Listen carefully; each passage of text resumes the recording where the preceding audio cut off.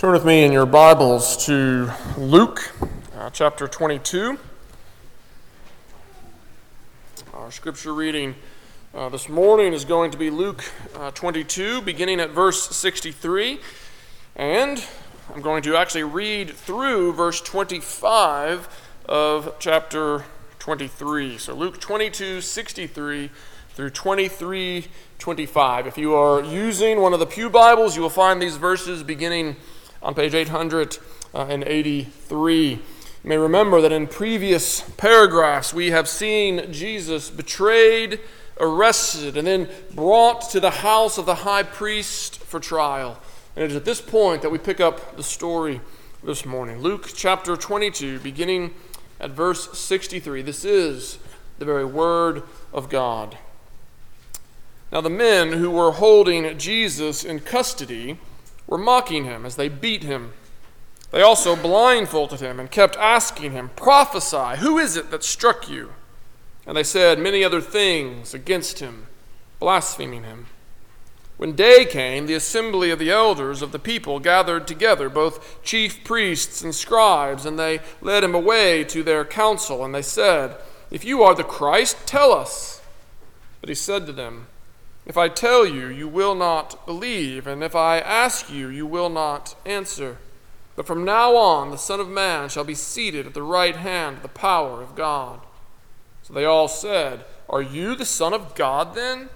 And he said to them, "You say that I am." Then they said, "What further testimony do we need? We have heard it ourselves from his own lips." Then the whole company of them arose and brought him before Pilate. And they began to accuse him, saying, "We found this man misleading our nation and forbidding us to give tribute to Caesar, and saying that he himself is Christ, a king." And Pilate asked him, "Are you the king of the Jews?"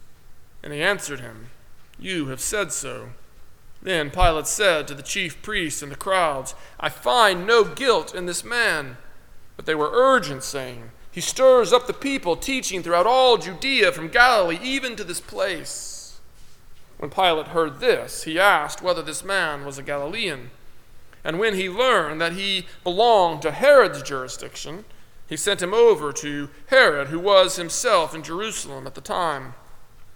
When Herod saw Jesus, he was very glad, for he had long desired to see him, because he had heard about him and was hoping to see some sign done by him. So he questioned him at some length, but he made no answer. The chief priests and the scribes stood by, vehemently accusing him.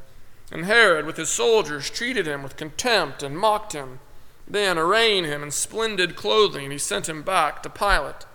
And Herod and Pilate became friends with each other that very day, for before this they had been at enmity with each other. Pilate then called the chief priests and the rulers of the people and said to them, "You brought me this man as one who was misleading the people. And after examining him before you, behold, I did not find this man guilty of any of your charges against him. Neither did Herod, for he sent him back to us. Look, nothing deserving death has been done by him. I will therefore punish and release him." But they all cried out together, "Away with this man, and release to us Barabbas, a man who had been thrown into prison for an insurrection started in the city, and for murder." Pilate addressed them once more, desiring to release Jesus, but they kept shouting, "Crucify! Crucify him!" A third time he said to them, "Why? What evil has he done? I have found in him no guilt deserving death. I will therefore punish and release him." But they were urgent, demanding with loud cries that he should be crucified. And their voices prevailed. So Pilate decided that their demand should be granted. He released the man who had been thrown into prison for insurrection and murder, for whom they asked, but he delivered Jesus over to their will. This is the reading of God's word. Let us pray and ask for his blessing upon the preaching of his word here this morning. Father God, this is a sober narrative as we see our Lord on trial. We pray this morning for your grace, that we might set our eyes upon Jesus, and see in him the love that led him to the cross. We prayed in Jesus' name. Amen. Some of you know that I spent the last week of my vacation in New York City. Not necessarily the first place I would want to go on vacation, but I was glad that I was able to go. And one of my favorite stops as we toured the city was the Metropolitan Museum of Art, because there I had the opportunity not just to walk through halls with paintings on the walls, but to stop and to look and to behold some of the greatest works of art produced throughout human history. Had the opportunity to stand before some of Rembrandt's paintings and just look, to behold, to gaze upon the wonder of what he had created with oils on canvas. In a sense, that's what I want us to do this morning. I want us not to just walk by, but I want us to behold. I want us to gaze. The author of Hebrews says that if we would run well the race that has been set before us, then we must set our eyes upon Jesus. Not a passing glance, but we must behold him. We must behold the founder and perfecter of our faith, who for the joy set before him endured the cross, despising its shame, and is now seated at the right hand of the throne of God.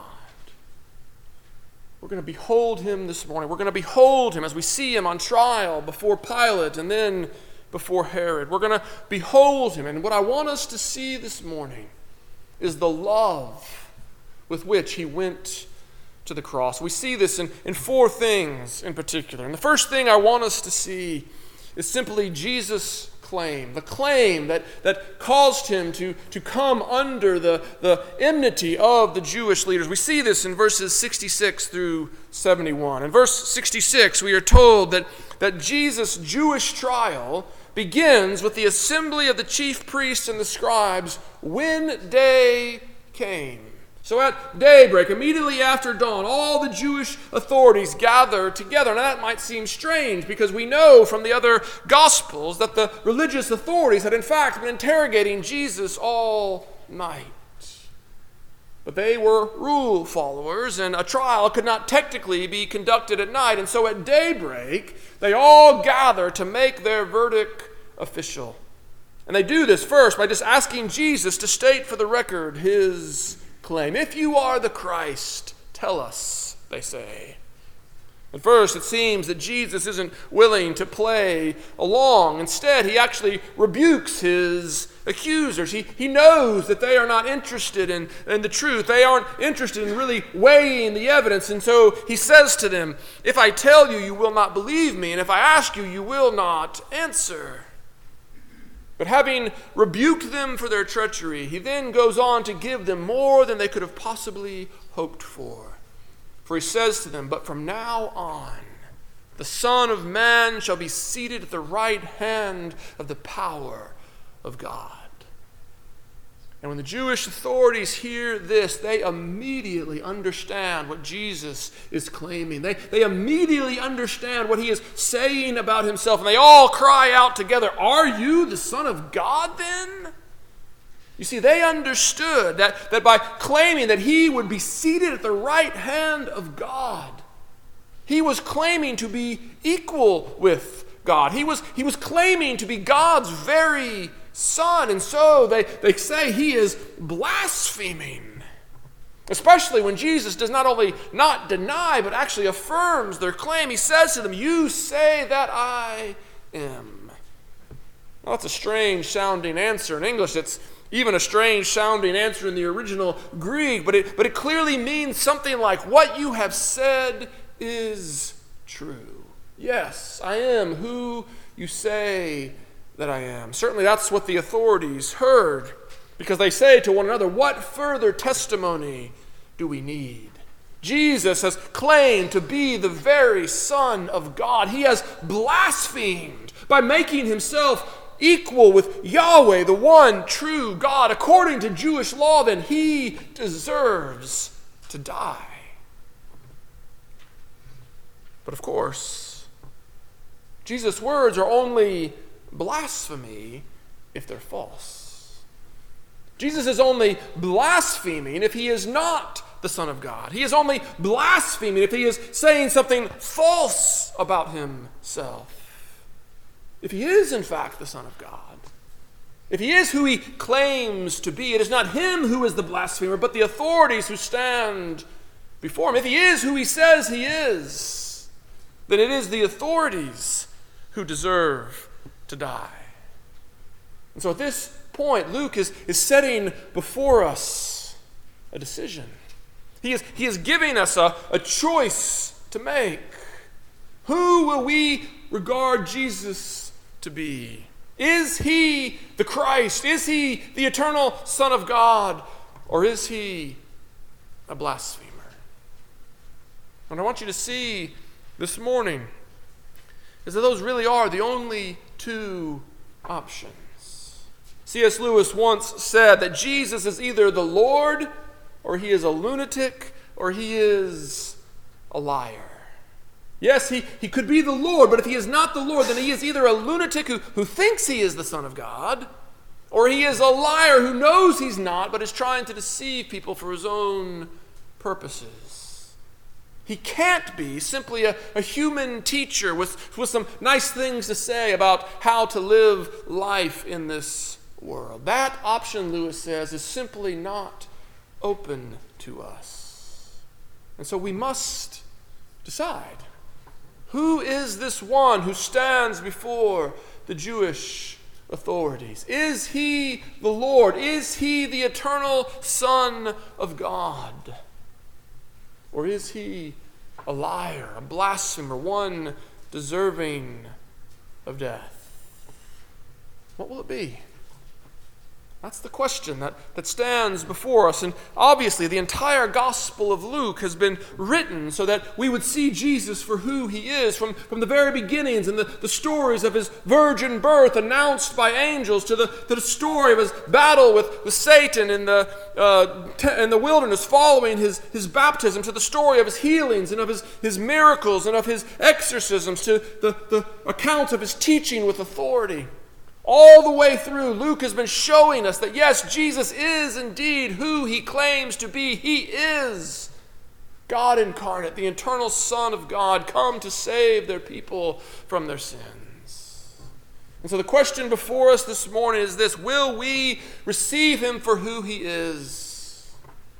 Or will we, with the priests and the scribes, reject him, not because the evidence isn't there, but because we don't like the implications of the conclusion it draws us to? Will we acknowledge him as Lord? If you are still debating that question this morning, I come before you humbly saying, ask God for the humility to receive Jesus for who he is. And if you are already his disciple, then I pray that you would ask God to stand firm in that faith, that you might continue to acknowledge him day after day to be the Lord, the eternal Son of God. But it's not just that we have to receive Jesus as Lord. It's not just that the evidence demands it. What I want you to see this morning is that receiving him as Lord is actually the foundation of the good news. It's the foundation of the gospel, because the one who is the eternal Son of God is the one who came in love, not to be served, but to serve, and to give his life as the ransom for many. We see this in what follows in the text. We see it first in Jesus' remarkable forbearance. We actually see this in the previous paragraph, verses 63 through 65. Look there with me. We're told that the men who were holding Jesus in custody were mocking him even as they beat him. They were treating him shamefully, slapping him, hitting him in the face, even spitting upon him, the other Gospels tell us, and then demanding that he prophesy and tell them who hit you. We see Jesus' forbearance in his non-response. He simply does not respond to their provocations. In his first letter, Peter will write with amazement, when he was reviled, he did not revile in return. When he suffered, he did not threaten. Not only does Jesus submit to their abuse, but he doesn't even revile them. He doesn't threaten them. He doesn't warn them that one day they will get what's coming to them. He doesn't warn them that one day he will get even with them. On the contrary, we're told elsewhere that he actually prays for them. He prays to the Father that he would forgive them. This is almost beyond our comprehension, and all the more when we remember who Jesus is. We've just seen, here is one who is the eternal Son of God. He is the maker of heaven and earth. He is the Lord who commands the wind and the waves. He is the Lord whom even the demons must obey. He is the Lord God Almighty. And yet he submits to his captors. Sometimes we submit to abuse because there's nothing we can do about it, and we fear that resisting might just make things worse. That is clearly not the case here. Jesus does not lack power. He is the one who sustains the universe by the word of his power. With a simple word, his enemies would be undone. And yet he speaks no such word. He submits to their abuse. Don't miss the significance of this. There's a scene in one of the Superman movies where Superman has been taken into custody by the U.S. Army. And as they are walking him through their facility, Lois Lane comes to meet him, and he sees him there in handcuffs. Now, knowing the full measure of his strength, she's a little confused about why he would be in mere handcuffs. But he looks at her and just says, "These make them more comfortable." It's clear to all watching the movie that Superman's incarceration is voluntary. He has the power, but he has chosen not to exercise it. How much more must we see Jesus' submission, not only to the authorities' custody, but to their cruel and unjust abuse, as voluntary? Jesus is not overpowered. He is not overruled, but he gives himself to be abused. This is his forbearance. The question is why? Why would Jesus submit to their abuse in this way? And the answer is clear, I think. Jesus was willing to submit to their abuse because he loves his sheep. And he is willing to suffer for their salvation. In fact, he's willing not only to suffer the insults and the injuries of men, but as we saw a few weeks ago, he is willing to drink to the dregs the cup of his Father's wrath. That's the cup that he mentions in the garden. That's the cup that he asked to be taken from him, if at all possible. That's the cup that ultimately he was willing to drink for sinners like you and me. He submitted not only to the abuse of men, but even to his Father's wrath. Why? Because he loved us. He loved those who had been given to him by his Father. And he was willing to suffer that they might live. This is one of those truths that we know, but that we need to return to again and again and again. I know, for me at least, it's very easy to begin thinking that God must be tired of me. It's very easy for me to think that he must be fed up, that he must be done. Again and again, day after day, I fall short of his glory and break his commandments. I lose my temper and rash anger seek to harm rather than to bless my neighbor. I indulge the passions of my flesh and cling to my cherished sins instead of renouncing them and putting them off. In pride, I put my own interest ahead of all others, demanding my own way. Again and again, the very things I have resolved not to do, I do. And the things I have resolved to do, these I leave undone. And when the Holy Spirit graciously allows me to see my sin for what it is and in all of its filth and depravity, it is hard for me to believe that God could possibly still love me, that he could possibly love me as I am. I wonder if you've been there. I wonder if you've had those feelings. I suspect that you have. You know your own heart better than anyone. You see your own sins and you wonder, could God truly love me? In such moments we must set our eyes on Jesus. We must see him mocked and beaten and spit upon and blasphemed. And we must see him forbear to respond in kind. We must see him refuse to revile or threaten his abusers. We must see him submit, for he submits in love. He submits because of his love for those whom the Father has given him. He submits that we might be saved. Think of what we heard even this morning in the call to worship. God has demonstrated his love for us in this, that while we were yet sinners, Christ died for us. He does not love your sin. He hates it more perfectly than you do. But he loves you. He loves those who have been given to him by the Father. And he is willing to suffer for their sake. And this is all the more amazing when you consider that he suffers as one who is perfectly innocent. This is the next thing I want you to see in this passage.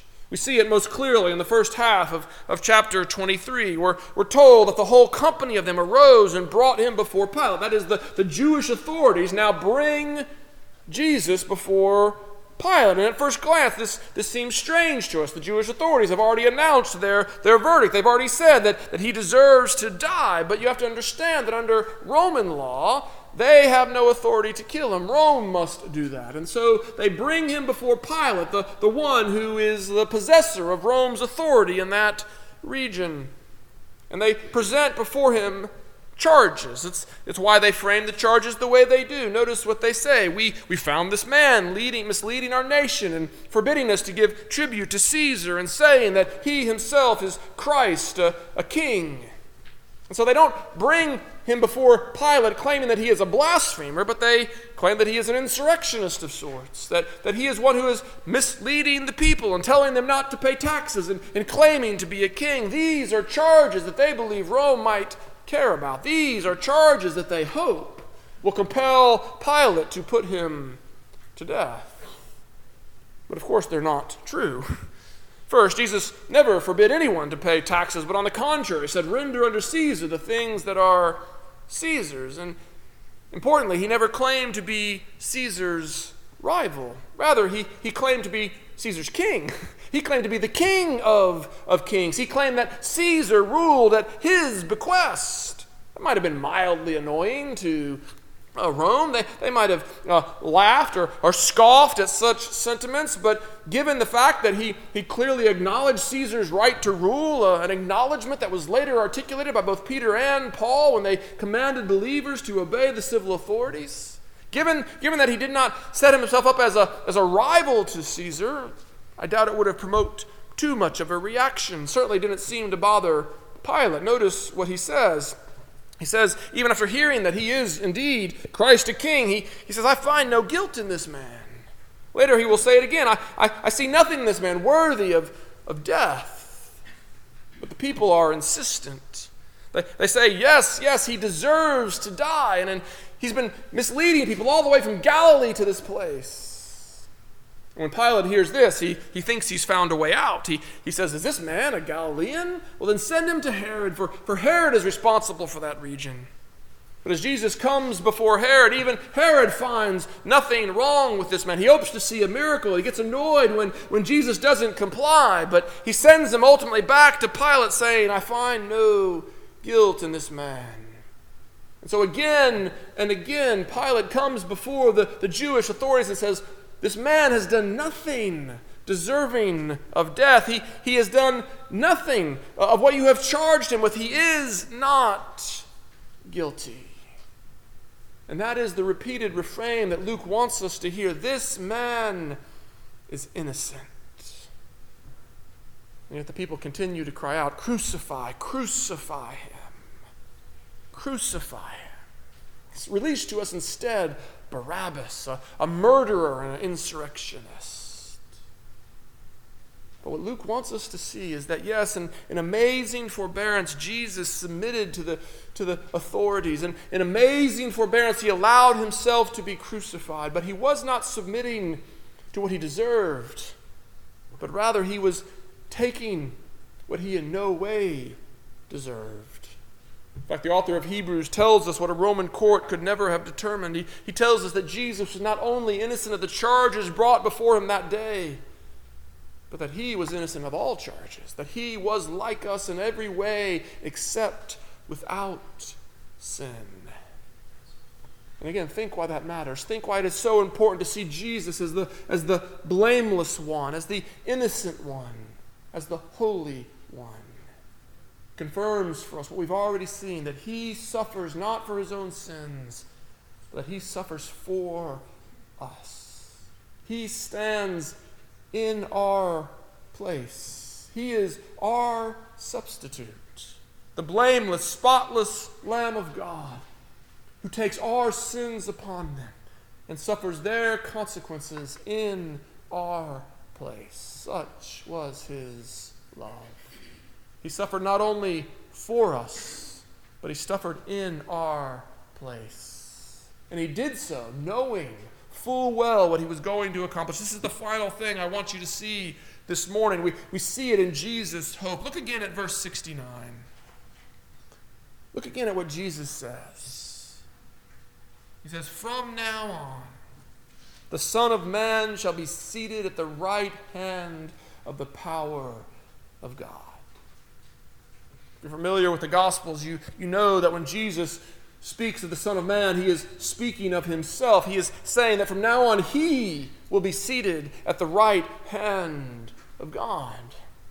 Think about what that means. It means that Jesus goes to the cross knowing what is about to happen. Not knowing what's going to happen in the next few days. Yes, he knows that. He knows he is going to suffer. He knows he is going to die. But he also knows that he will rise again victorious over sin and death. He knows that he will again ascend to the Father's right hand, where he will take his seat next to the power of God for all eternity until he comes to claim his own. But think about why that is so important. Jesus was already with the Father in glory before he came to die on the cross. Why would he go through the suffering and humiliation of the cross just to return to where he already was? What's different after his suffering and death? We know, do we not? It is through his suffering and death that he becomes the Son of God in power. Not the Son of God, he was always the Son of God. But through his suffering and death and resurrection, he gains the right to forgive sinners. He gains the right to pardon their sins and to establish them as citizens in his kingdom. That was the joy that was set before him. It wasn't just joy with the Father in glory, but it was the joy of being with the Father in glory as the Savior of sinners. That's why he went to the cross. That's why he suffered their humiliation. That's why he was willing to suffer for crimes he never committed. He went to the cross that he might save sinners, that he might cleanse them of their defilement, that he might remove from them the record of debt that stood against them, and that he might grant to them eternal life in his kingdom. Jesus so loved sinners that he was willing to suffer and die that he might save them. Their salvation was the joy set before him, for which he endured the cross. Such is his love. And my charge to you this morning is simply, do you see it? Do you believe it? Do you know that such is his love for you? I pray that you do. For it is this love that is the very fountain of the good news. It is this love that is the very fountain of the gospel that sets us free to live as his children and to serve in his kingdom. Therefore, let us go before God and let us humbly ask that he would give us the grace to believe this gospel. For it is his love for sinners. That is why we call this good news. Do you believe that? Amen. Let us believe it together. Father God, we rejoice in your goodness. We thank you for your grace. And we ask, Father, that you would give us eyes to see. Father, in our weakness, we are prone to doubt. In our weakness, Father, we are prone to see our sin as greater than your grace. Father God, I pray that you would allow us to see that indeed your grace is greater. Father, may we see your love in all of its glory, in the suffering, the death, the crucifixion, and the resurrection of our Lord and Savior Jesus Christ. It's in his name that we pray.